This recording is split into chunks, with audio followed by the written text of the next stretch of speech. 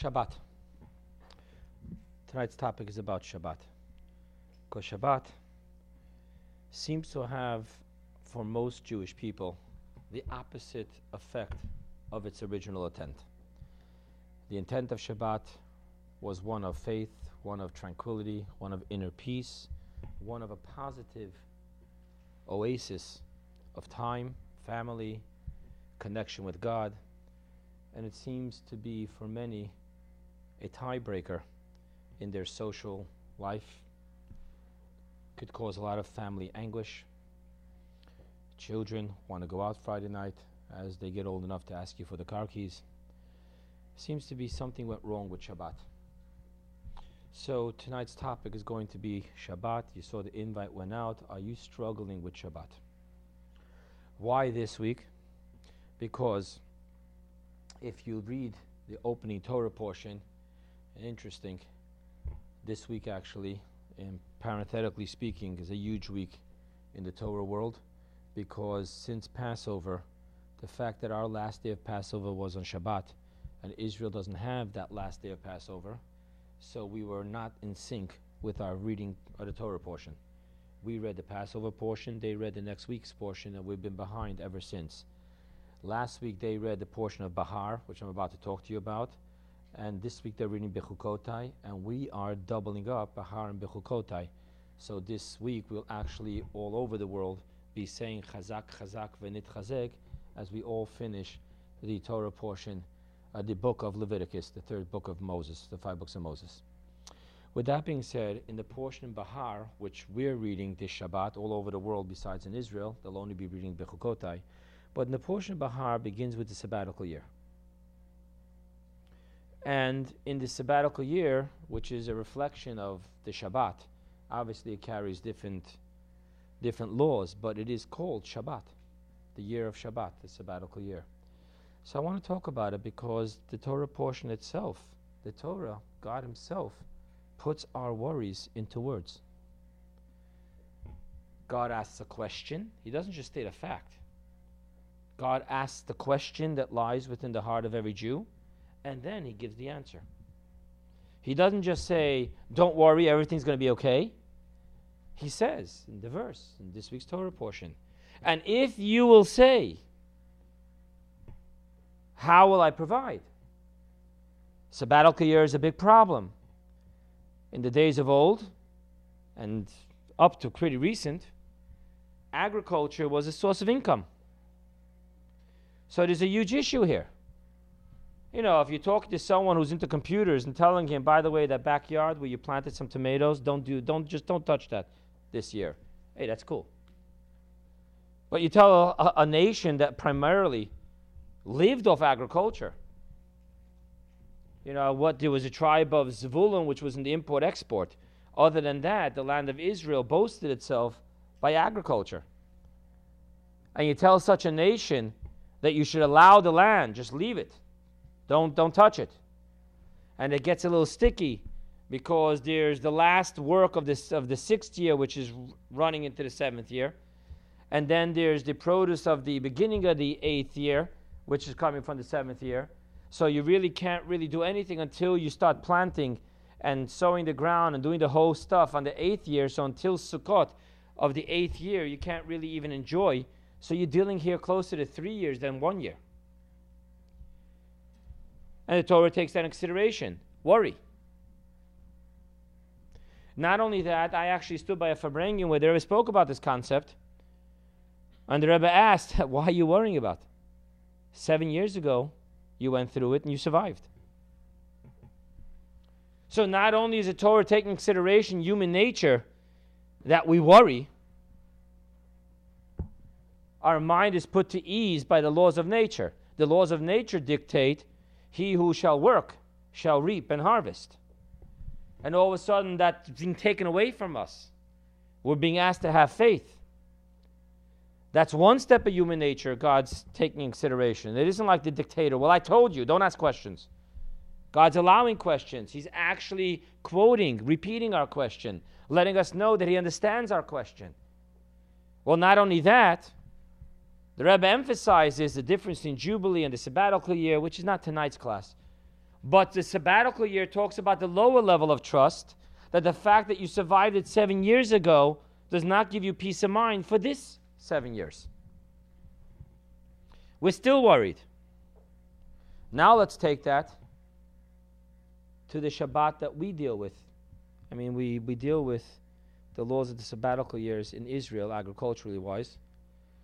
It's a huge issue. But let's talk about it in the weekly event that we have, Shabbat. How many of us are worried financially because of Shabbat? It's a simple equation. Many of us have businesses where Saturday is the biggest day of the week. Whether it be in retail, whether it be in open homes for real estate agents. I mean, it goes on and on. You know, letting people know that you can't reach me from Friday sunset until Saturday night nightfall isn't the best PR for our businesses. That's on the business front. And like I mentioned before, there's the whole domestic issue. But Dad, my whole class is going out. Everyone's going. And that begins a whole huge issue to lay down the law of the land. Friday night, you're with us by the Shabbat table. What happens in Shabbat in the middle of the day? You've got an issue here, an entire day, until you develop a very keen appreciation of reading books. Shabbat can become very difficult for someone who's starting to become Shomer Shabbat. And then you get all these amazing questions. But Rabbi, if I set the television on a timer, are you allowed to change channels if it's already on? These are serious questions I get asked. And that's simple. Shabbat becomes the exact opposite of peace. Now, for a moment, even though this is the Garden of Emunah class, I'd like to use this opportunity to also talk about a different topic when we talk about inner peace. Most of us do not like quiet. And the reason why we don't like quiet, even though we kvetch about, oh, if only I can have a day of peace, a day of quiet, is because when everything else is quiet, you're kind of stuck facing issues that we run away from, such as ourself, our family relationship, our relationship with God. So we enjoy noise. I read a biography of someone. Actually, it's the guy who created Cirque du Soleil.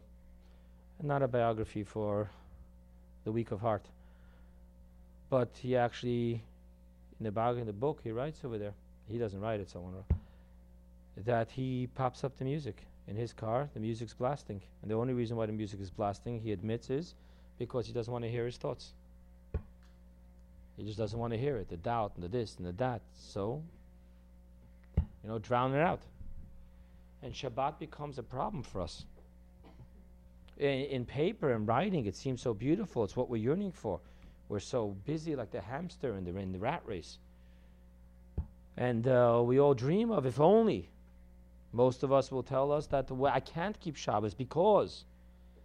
And really the one big because is because we can't stand the peace and quiet and silence in our life. We've actually learned to depend on the noise in our life so that we don't have to deal with the real underlying issues in our life. So I will suggest that when someone is keeping Shabbat and they're asking me whether they can put the TV on a timer and they do this and that, it really is time to sit down and question. If you're keeping Shabbat and the issue isn't the financial and the business and the this and the that, we need to ask ourselves, if we do turn on the TV before Shabbat and we don't change the channel and it's going to be playing the whole Shabbat, are we running away from what Shabbat really is all about? True, granted, you didn't do any work. Most rabbis will tell you you can't play the video because of a law, uncoded Jewish law called Uvdin Dechayil.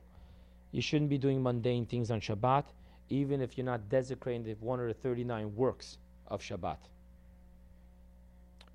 But putting that aside, which is all true, but the underlying fact of why we shouldn't be doing Uvdin Dechayil is because Shabbat has something to offer. And it isn't just the absence of work. It's rather that the absence of work and staying away from mundane works on Shabbat is just cleaning up the mess and turning down the volume so that we'll be able to hear what Shabbat has to offer.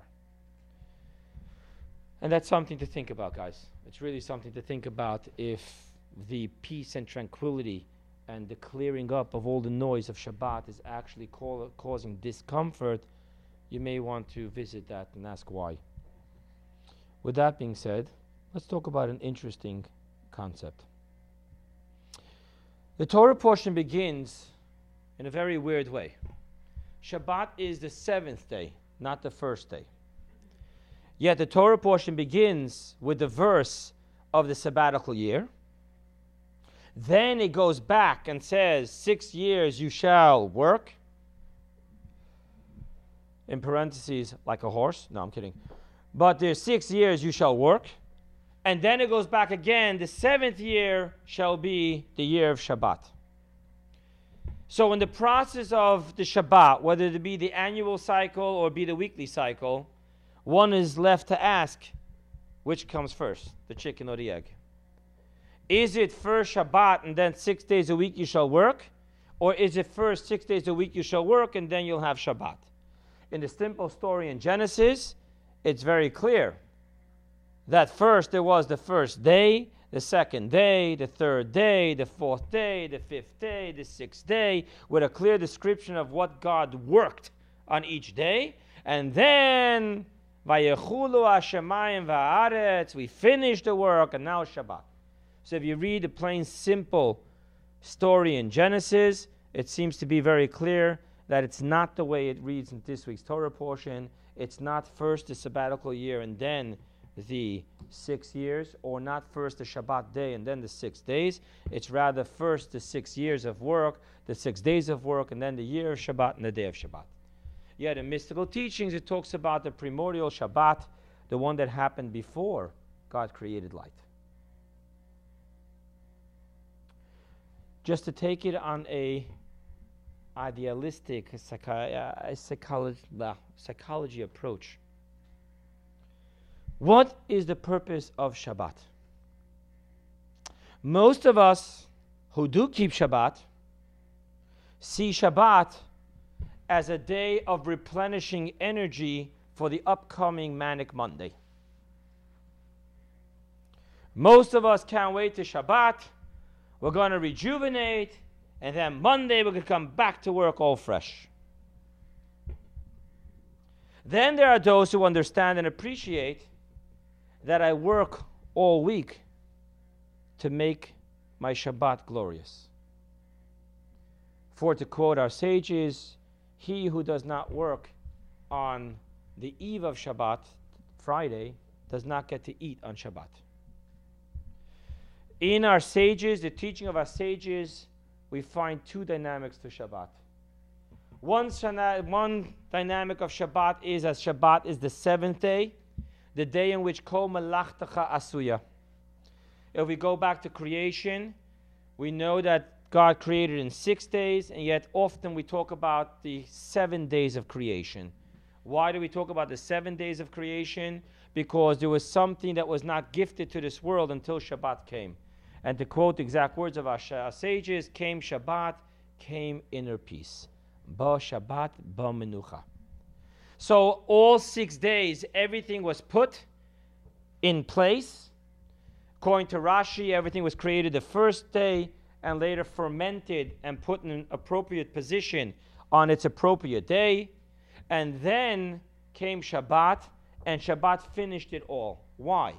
Because before Shabbat came, it was a frustrated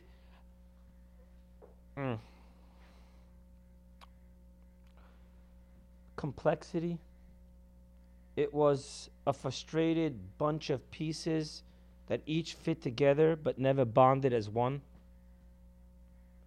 It's like the person who wears many hats and comes to a point where they don't just think they're wearing many hats. They start feeling like they're being ripped to pieces because they have many heads. And that begins to just rip apart at their whole inner being.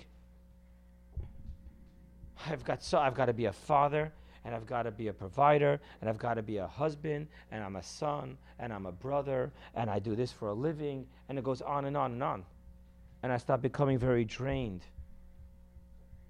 How many people can I be? That's what the world felt like the first 6 days. The first 6 days, it was just frustration. Each piece, and you know that in every single piece of creation, there's a paradox. That's the secret of creation. To quote the Chinese proverb, no light is complete without its shadow. So everything fundamentally is a paradox. From the very first conception of creation, where there's the paradox within every creation that it carries infinite and finite. Your apple tree is finite, and yet it carries the infinite within the seed, which will go on forever and ever, planting apple trees. And this goes on all levels. Every single creation struggles with that frustration of a paradox. And that keeps on happening over and over in everything. So forget about different pieces not getting along with each other. Each piece in itself is fighting within itself, because in itself it is a paradox. So all you had the first 6 days was frustration. Ba Shabbat, ba menucha. Came Shabbat, came peace. Because all of a sudden everyone realized, and everything realized within itself and amongst each others, that greater than our details of separation is that bond of unity, of oneness that we all represent. For we all are many different faces to one God. Shabbat offered that inner peace. So in this teaching of Ba Shabbat, Ba Menucha, in this teaching, Shabbat is the day in which Kol Malachtecha Asuya, everything that you struggled, everything that was finite in capacity of the human work of 6 days, gets the Midas golden God touch of Shabbat, and everything becomes complete. Then you have another dynamic of Shabbat, which we learn out from the manna. We're taught that the manna did not fall on Shabbat, but mine misbarachim kule yomim. It's only because of Shabbat that we got manna for the next 6 days. Friday a double portion for 7. So here we're seeing that Shabbat is not the culmination, elevation, refinement, completion of the previous 6 days, but rather Shabbat is the source, empowerment, making possible anything that is to happen the next 6 days. And without Shabbat, the next 6 days just would be a total flop failure. There would be nothing happening. So on a spiritual, Kabbalistic dimension, you see 2 faces to Shabbat. Not only that, but based on a very beautiful teaching from the first Lubavitcher Rebbe in another Maimah explained by our Rebbe, blessed memory, we talk about Eile told that Noach, ish tzaddik, these are the offsprings of Noach. Noach was a righteous man. And that verse is bothersome. There's no word in the Torah extra. It did not have to say twice Noach. It should have just said Eile told that Noach, ish tzaddik. Why does it say Eile told us Noach, ish tzaddik? Zohar picks up on it immediately, and Zohar says Noach is Shabbos. Why? Because Noach means to rest. As the Torah says concerning Shabbos, Vayonach Bayom HaShvi'i. So this Noach is the Shabbos. And why does it say twice? Because there's 2 dimensions of Shabbos. There's the lower Shabbos and the higher Shabbos. Friday night is the lower Shabbos. Shabbos by day is the higher Shabbos. Shabbos by Mincha is, for all Kabbalists, the greatest moment of all. It's called the secrets of all secrets, the will of all wills, because that's where the 2 meet and go to a higher level. But let's leave level number 3, Mincha, alone for right now. Let's talk about the first 2 levels. Friday night, when we talk about rest, we're talking about rest as the absence of frustration, worry, work. So Friday night, what we're asking of everyone is, stop, shed what you went through the last 6 days. There's a beautiful, glorious moment for every Chabad rabbi around the world when Shabbat begins and there's nothing the bank can do. Or actually, let me say that the other way around. There's nothing we can do. Whatever is. I actually saw this. I have a family member who Friday, unless you had a death wish, you really stayed out of her way. You walked into the house, you were going to get screamed at, put to work, a mop shoved in your hand, and no matter what you did, you were going to get screamed at. Literally, we used to sneak out from the side door in New York. We used to come up, I slept in the basement, we used to slip out of the side door because you did not want to meet this woman on Friday. Yet, Friday night, as she lit her candles, this is a fact. This is something I dealt with every week. It didn't make a difference if the entire bowl of salad as you walked to the table fell and we had to get back to work. I say we. No, it wasn't me. But what would happen is that no matter what, there was just a peace upon her face. There was nothing you can do to get her frustrated. That's the only woman, it's my aunt, it's the only woman I've ever met that physically embodied that experience. I've never seen it by anyone else. I've never seen anyone be so manic, dangerous on Friday, and I've never seen anyone light candles and it's over. It's just over. That's Friday night. Friday night isn't about entering into peace as a positive. Rather, it's leaving go. It's the negative. And I don't mean negative. When we talk negative, we always mean like bad. Now I'm talking about, in art, there's two ways to draw. There's drawing the positive or drawing the negative. For those who ever dabble with art, there's a great book out there, Drawing from the Right Side of Your Brain. And because that book is based on that the left side of the brain always gets in the way of art, because the left side of the brain is methodological, analytical, and if you're going to draw a table, your left side of your brain knows that every single size of every leg in that table is equal. All four legs are equal, and if you draw them equal, your right side of the brain knows that you're not going to create depth. So the right side of the brain is saying, no, you got to draw the back two legs shorter to create depth, and the left side of the brain is saying, you're out of your mind. Go measure them. They're all the same. How can you draw one shorter than the other? In order to help you with this process, she comes up with great ideas. One idea is turn a picture upside down. It confuses the left side of the brain. Another idea, which is why I got into this conversation, is don't draw the positive, draw the negative. So if you're going to draw that chair right next to you, don't draw what's actually there. Draw what's not there. And by default, what are you going to end up having? What is there? So if you draw a square for the hole in between the back and the seat, and then you keep on doing that, you're going to end up having everything there. You follow what I'm saying? So when I say negative here, I don't mean negative as in not good. I mean void, absence. So there's the positive of Shabbat, and then there's the negative of Shabbat. The positive of Shabbat is not what we're talking about. We're talking about the negative of Shabbat, where all Shabbat is the absence of worry. So you're being commanded Friday night. Doesn't make a difference that you just left your office and things are up in the air. You're not going to know now until Monday morning if the other guy did or didn't sign the contract. You're not going to know if the bank did or didn't make the deal. You're worried. No, it's Friday night. Doesn't make a difference that all Friday you are manic, putting everything in place, and then comes along this shlemazel nephew and dropped your salad. It's Shabbat. So one concept of Shabbat is do not worry, do not work. Just don't do any of that. Now, like in art, if you don't do any of that, automatically what are you left with? Peace. Because if you're not worrying and you're not working, then what are you doing? You're peaceful and you're resting. That's kind of what Shabbat's about. Shabbos morning is a different dimension of Shabbat. It's the positive dimension of Shabbat, where not worrying and not working, so by default being restful and peaceful is not enough. There actually is the positive experience of rest, peace, and Shabbat. So I was struggling as I'm preparing the class. How do we explain this? So let's talk about this. There are marriages where you don't fight. So if I would ask, is that a peaceful marriage? That's a peaceful marriage. You're not fighting. But is that the art of marriage? So there's two parts of it. There's the negative. Now I don't mean negative and bad. I mean the absence of anything which we would call rocky.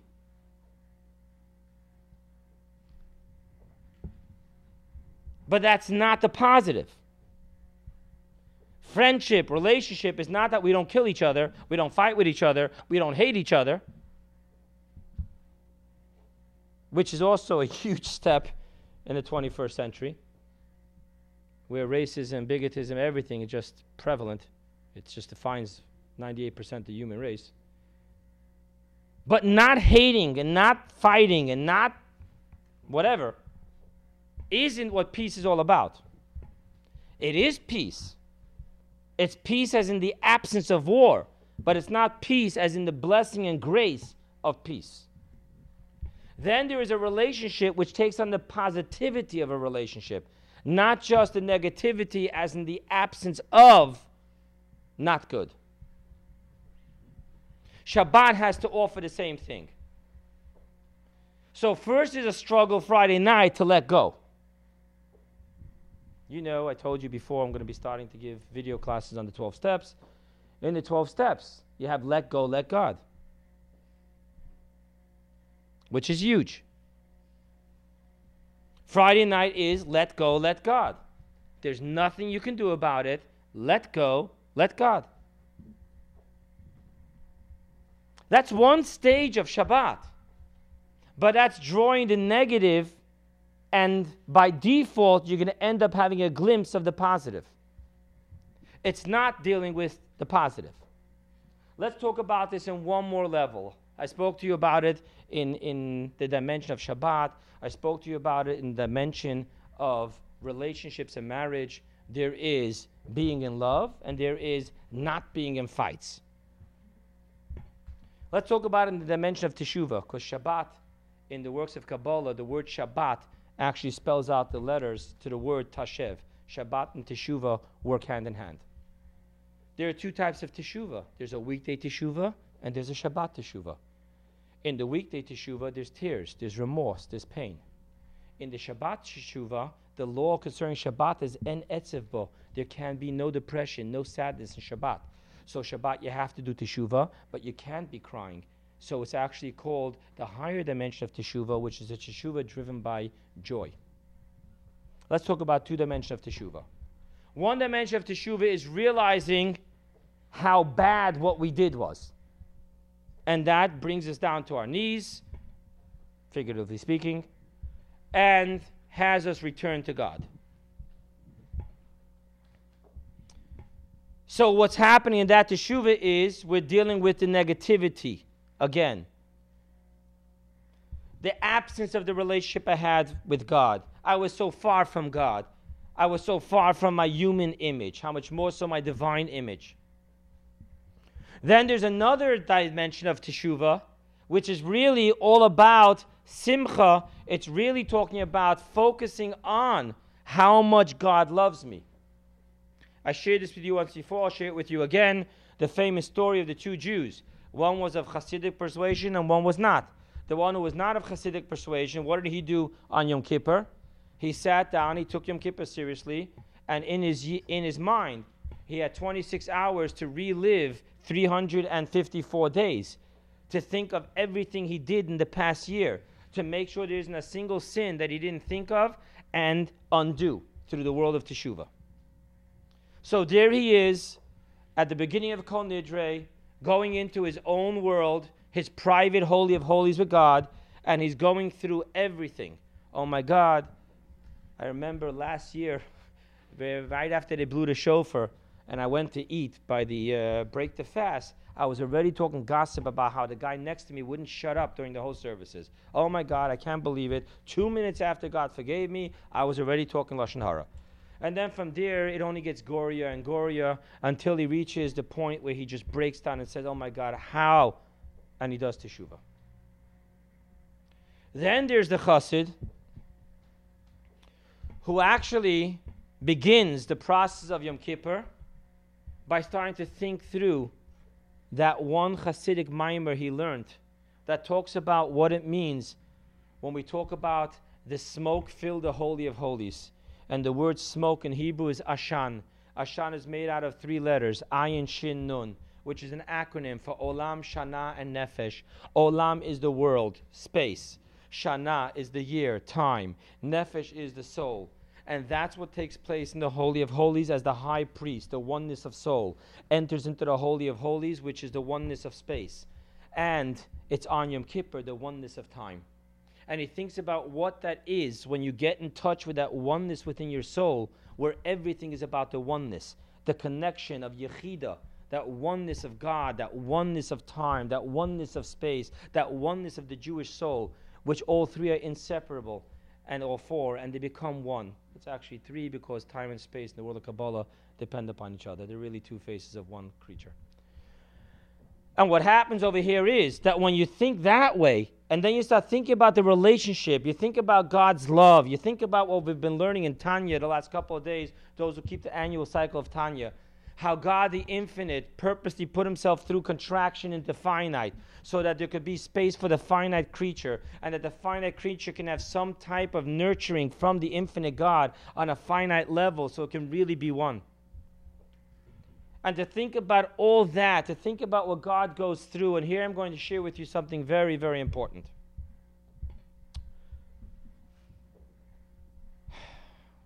The smaller man in a relationship doesn't have an affair because he's afraid of getting caught. The bigger man in a relationship doesn't have an affair because how could I desecrate this relationship that she offers me? It's two different dimensions. One is focused on the punishment of sin. What would happen to me? The other one is not. He's not living in a back alley in the sewer system wondering what it would be to have to deal with that. Rather, what is he living with? He's living with the beauty of the relationship and then asks himself, how could I desecrate that?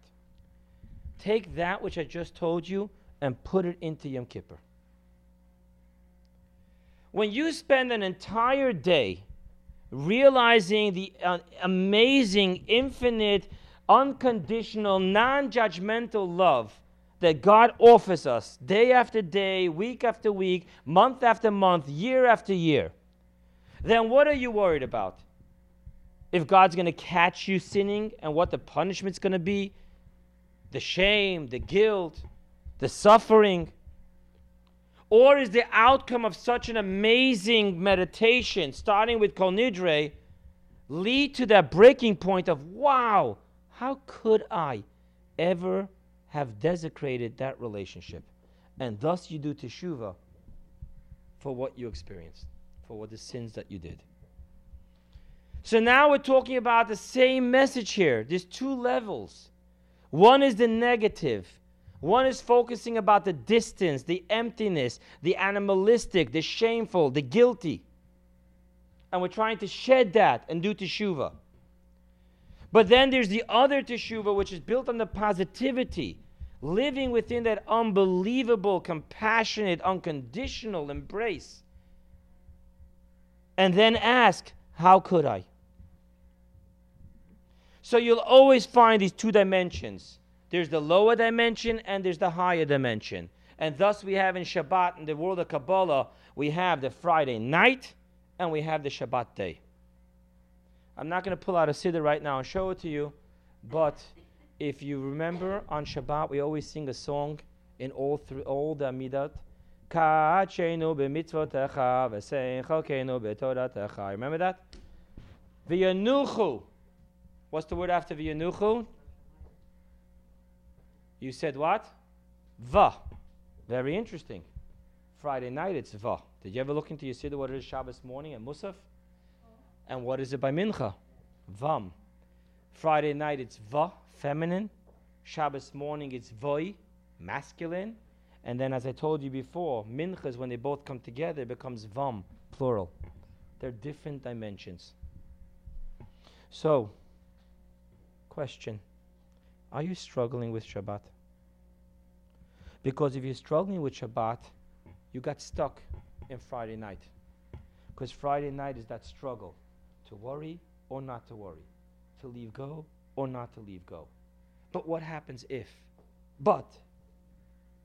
And that's when all you're worried about Shabbat is Monday morning, so you really never experience Shabbat. And even if you're not worrying about Monday morning, because you are Shomer Shabbat on a deeper level, so you're not only not doing anything, you're not even worrying about anything, but there's that struggle. And in the struggle of leaving go, you're still struggling. It's interesting. This week, I was reading a hearing, we had a discussion about withdrawal. And the withdrawal takes as much energy as the sickness itself. So you're all drawn out. We're talking about an addiction. So in an addiction itself, you just totally you're bottoming out because it's just, oh my God. But then you realize that as you work the steps, that withdrawal takes as much energy or maybe even more than the actual process of the addiction, the sickness. And you got to hold on very tight until you get past withdrawal, because then you get back all the energy, but in a positive way, and now you can move on. So withdrawal is a very, very painful process. Friday night can leave you wiped out. If you're sitting by the table, picture this. I mean, let's make this practical. Let's not get all woo-doo-doo-doo. Let's be serious here. So you're really worried because there's some things that you finished Friday and you won't know until Monday morning. And then you remind yourself, of course, like every good person, after it's too late, you remind yourself that you could have done this better and that better, and you forgot to tell this person. Will that person know by themselves? And then you say, no, it's Shabbos, Shabbos, Kodesh. But imagine that fight. By the time you walk away from that Shabbos table, you're wiped, you're drained. That process of leaving go, that tug of war, don't leave go, leave go, don't leave go, leave go, don't leave go, leave go. By the time you finish that, you're wiped. You had more energy Monday night when you came home from work than when you walked away from your Shabbos table. So if you're struggling with Shabbat, you're not really allowing yourself to experience Shabbat. And now, don't get me wrong. Shabbos doesn't start with Shabbos morning. It starts with Friday night. We need to go through that struggle. You need to shed the mundane garments before you can embrace the Shabbat garments. But if all you have is that struggle, then Shabbat is really draining, difficult. It taxes your faith. It's doubt. And that's what happens in this week's Torah portion. In this week's Torah portion, there's the difference between the sabbatical year and the Jubilee year. In the sabbatical year, we embrace the question. God embraces the question. And if you will say.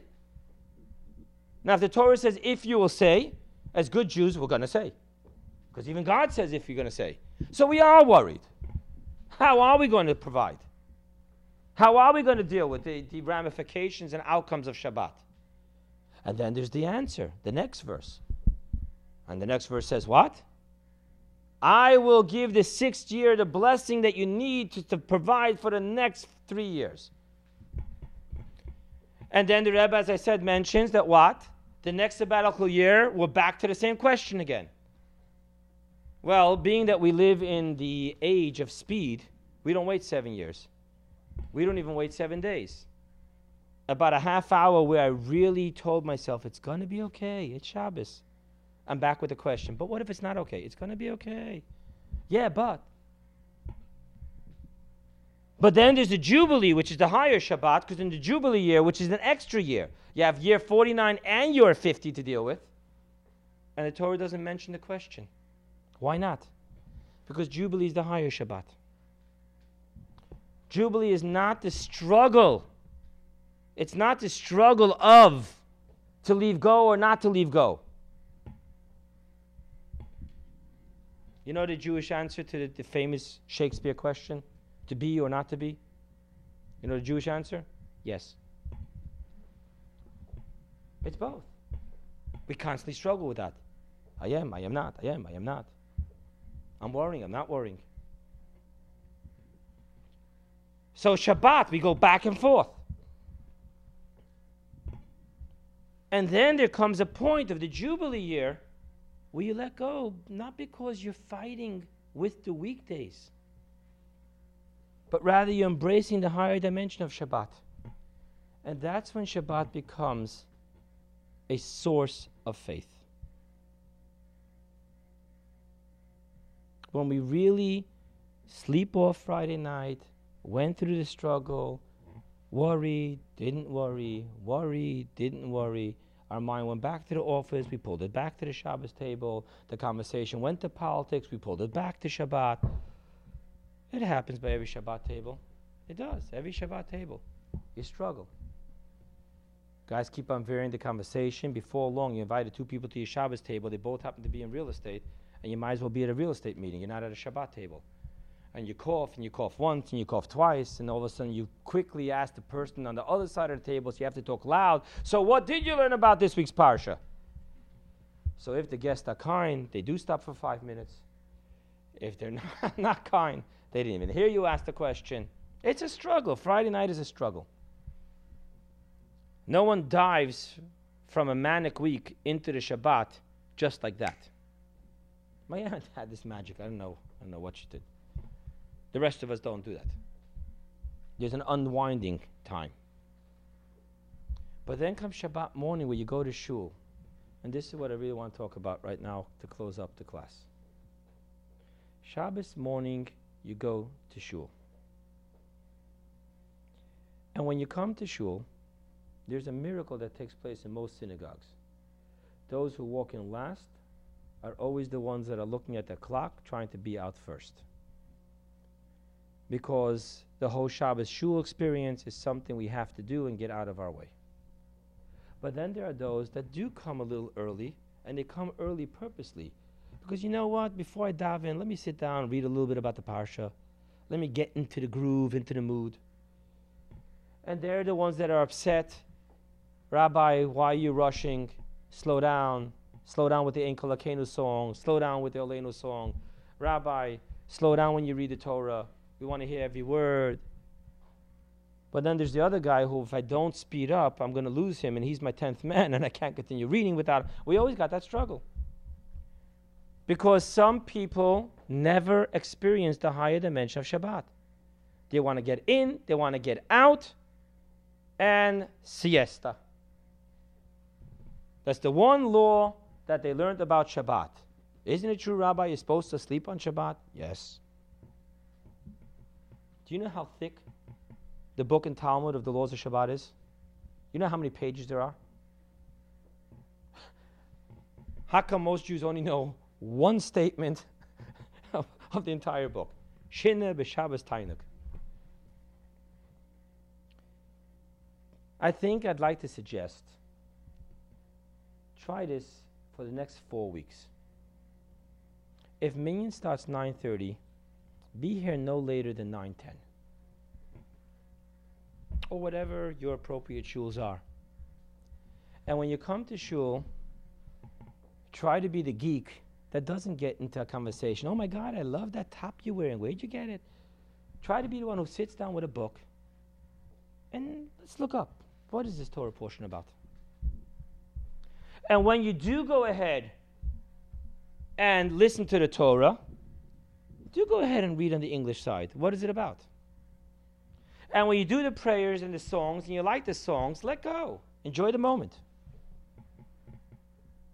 And if you find a certain prayer that for whatever you're going through this week is talking to you, spend a couple extra minutes there. You have that famous prayer, Esa Eine Elahadim, Ma'ayin Yavo Ezri, I lift my eyes, from where will come my salvation? There's some beautiful stuff. I mean, then when you read the Hasidic explanation to what this is, I mean, it's just unbelievable stuff. Try it. Not 1 week, 4 weeks. Try it for the next month. Try to experience Shabbos morning, not just Friday night. I'm going to ask you something else. In every shul, at least in every Chabad house that I know, I'm assuming other shuls also, there's a Kiddush. In Chabad house, they call it a Farbrengen, where you sit around the table and you don't rush home. A little bit of gefilte fish, a little bit of cholent, conversation kicks up. Spend the extra, hour. Would you believe I had the audacity of saying that? Spend an hour by the Kiddush. Connect. Connect with your community. Connect with like-minded people, because the people sitting around the table with you are also here not to run away. Have conversation, share. And then when it comes to benching, actually sing the whole benching as an entire community. We're not racing through that either. Watch what's going to happen. Watch that all of a sudden everything you read in the holy books and everything the rabbis promise you, you're going to keep Shabbat, you're going to be rejuvenated. Most of us didn't even know what that means. Yeah, the rabbi, yeah, spiritual people, they get rejuvenated. We're sitting on shpilkes. You know what that means in Yiddish? We're sitting on pins and needles. Try it. Try to see what happens if you stop struggling with Shabbat.